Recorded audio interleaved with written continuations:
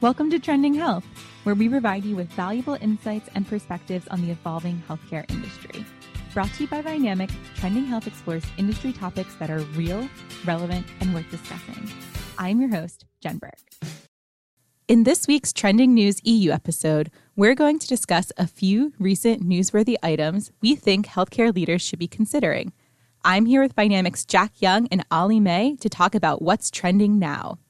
The one story that really caught our eye was some multi-million-pound funding for genomics research. Thousands of children are born in the UK every year with a treatable rare condition that could be easily detected using genome sequencing. For those of you that are not aware of genome sequencing, it's the process whereby you determine the entirety or nearly the entirety of the DNA sequence of an organism's genome at a single time.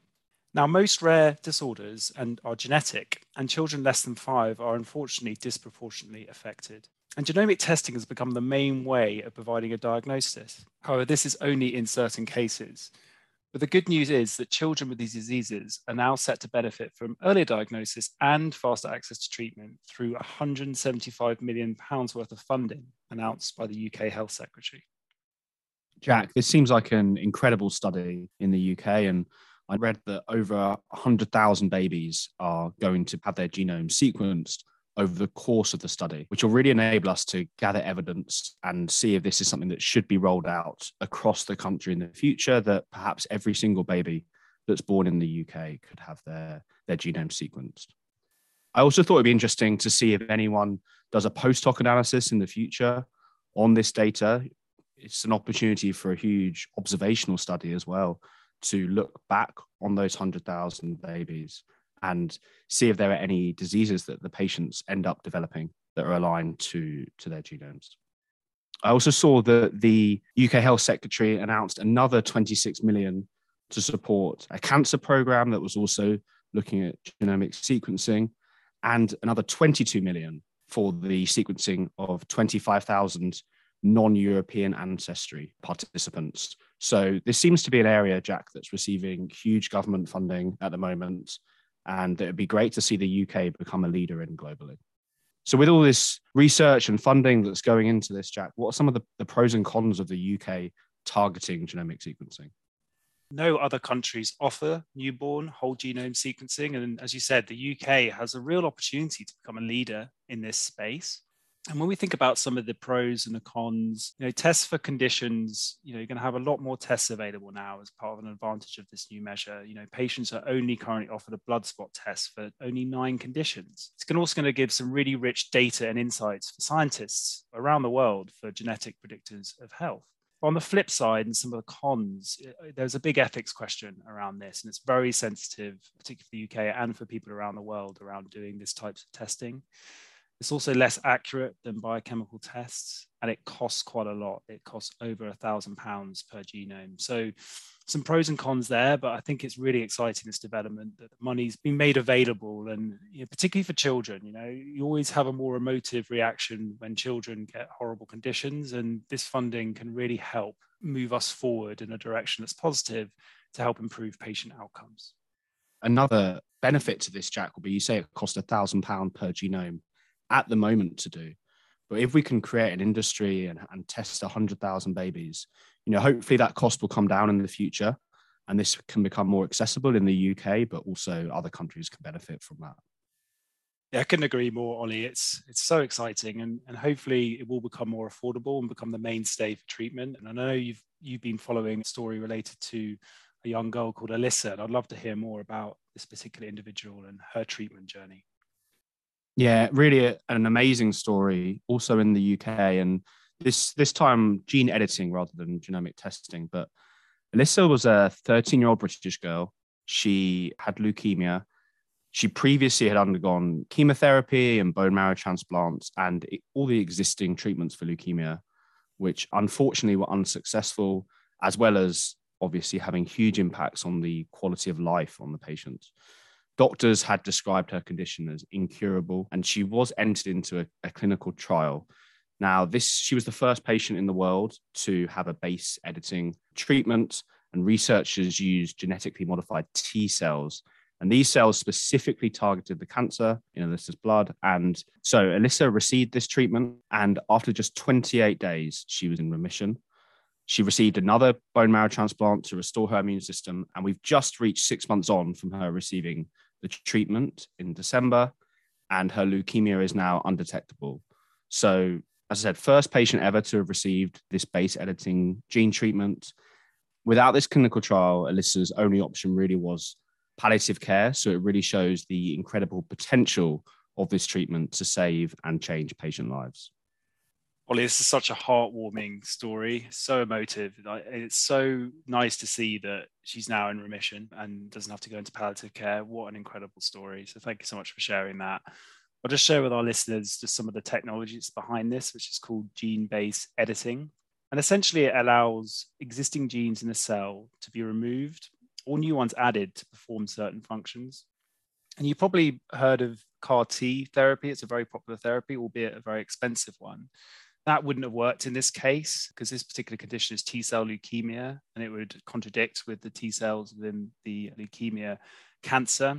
So this new technique really helped in this case through the gene-based editing to be able to modify those cancer cells to hunt them and not conflict with the other T cells. So really an amazing treatment option, particularly in this case with Alyssa, and it will be really exciting to see how gene-based editing evolves in the coming months and years to help more patients get into remission.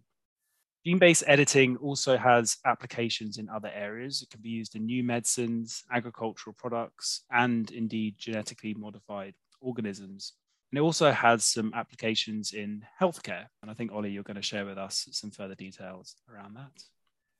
Yeah, I think the potential for gene editing across all industries and many, many functions is really incredible. The ability to edit a gene and to enable it to perform a certain function.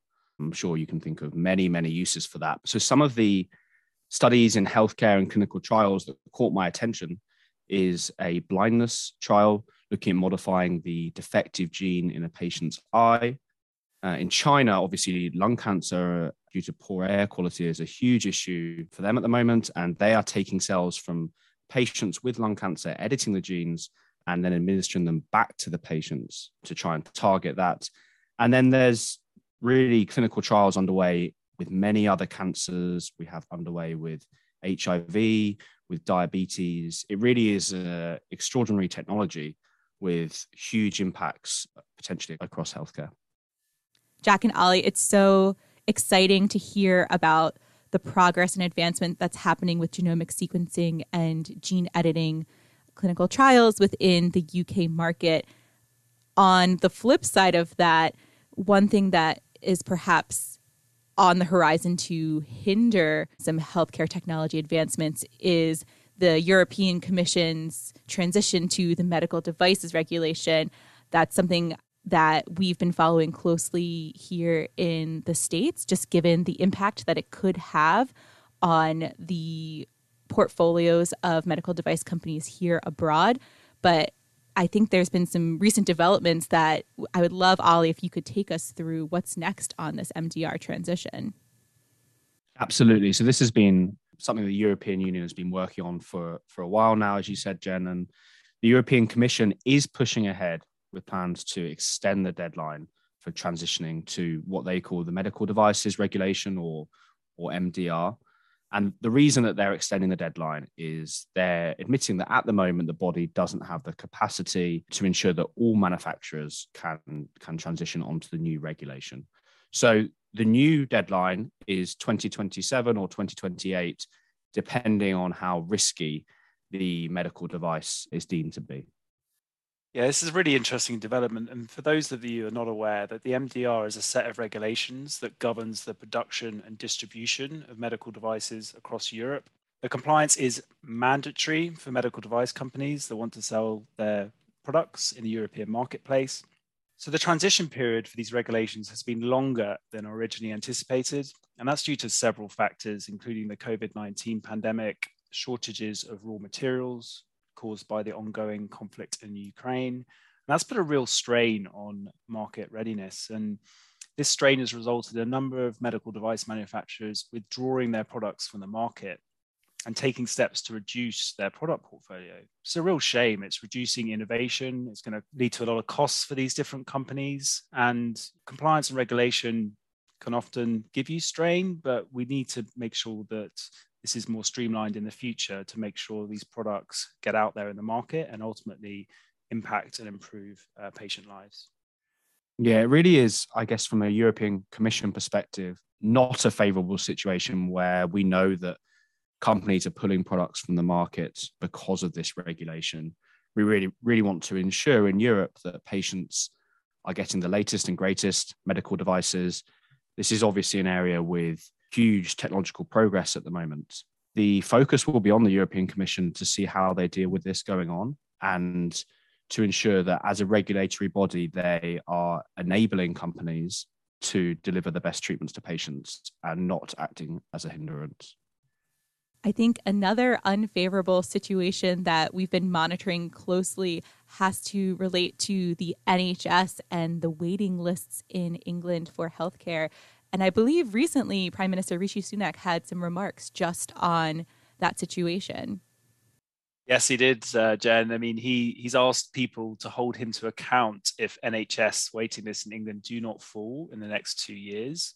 It's actually been one of 5 pledges he set out in his first major speech of 2023, amongst other things such as the economy and migration. But Mr. Sunak and others, we're really facing challenges this winter, including this wave of strike action that's engulfed us, the cost of living crisis, and the huge pressure that we see on the health service, things like bed capacity and, of course, social care. And Ollie, we really need action now, don't we, to try and tackle this huge problem that we currently face. Precisely, Jack. I think that's been the reaction to Sunak's speeches. He wants 2 years to sort out the waiting list issue in our National Health Service, whereas the reaction from individuals that work in the health service and patients and advocacy groups has been that we really need action now. There have been some really emotional stories that we're hearing across the UK, almost with a daily occurrence at the moment. People having to wait 24 hours for ambulances in urgent situations. I read yesterday that the average wait for an ambulance now is up to 90 minutes and the target is 18 minutes. So 5 times the target. And it really is a cocktail of issues for Rishi and his government at the moment. You mentioned beds, Jack, since 2010. So when Rishi Sunak's party took power in the UK, the number of beds in the NHS has fallen from 125,000 to 100,000. The logic there was that all these efficiencies would be realised in the health service. Clearly that hasn't happened. I think there's an ongoing issue with COVID as well, which the public and health professionals are giving the government some let off for, but the situation is definitely worse than just caused by the COVID issue. Yeah, all great points. It's a pretty dire situation, isn't it, at the moment? And it doesn't look like it's going to be getting any better. There's so many people going on strike, and the Royal College of Nursing, that's the RCN, and the ambulatory service have announced further strike dates throughout the month of January. This is going to affect London, Yorkshire, Northwest, Northeast, and Southwest, so pretty much the entirety of the UK. So challenging and turbulent times ahead from the NHS and overall health perspective in the UK. And there are also some challenges in Scotland, aren't there, Ollie? Yeah, so the RCN in Scotland is also expected to announce strikes. And I think it's just worth us reminding the listeners, obviously we've been covering this for a number of months now, Jack, but this is the RCN's first ever strike in their over 100-year history. And they are demanding a 19% pay rise, which is a return to their inflation-adjusted pay in 2010. So their pay has fallen 19% since then, effectively. And the government at the moment is dismissing this as unaffordable alongside a number of other issues in the NHS. Jack and Ollie, we're seeing such a similar workforce crisis situation play out over here stateside. One of the things that's dominated the news cycle in the healthcare industry this month has been the nursing strike that's happening across New York. And a good opportunity will come out of this not great situation that's happening in both markets to see how does each government, how does each healthcare system, how does the industry try to tackle this crisis? And perhaps will offer us an opportunity to draw learnings and inspiration by seeing the different avenues that each healthcare market takes and what the progress or the returns are. And Jen, this is in the UK, the US, and across Western Europe. And I think there's a number of headwinds that healthcare as a whole is facing in terms of aging population and patients with more complex diseases that require treatment over a number of years. Clearly, all health services are struggling to deal with those headwinds. So as you say, I think it's going to be a combination of technology that will enable us to provide better treatment to aging populations.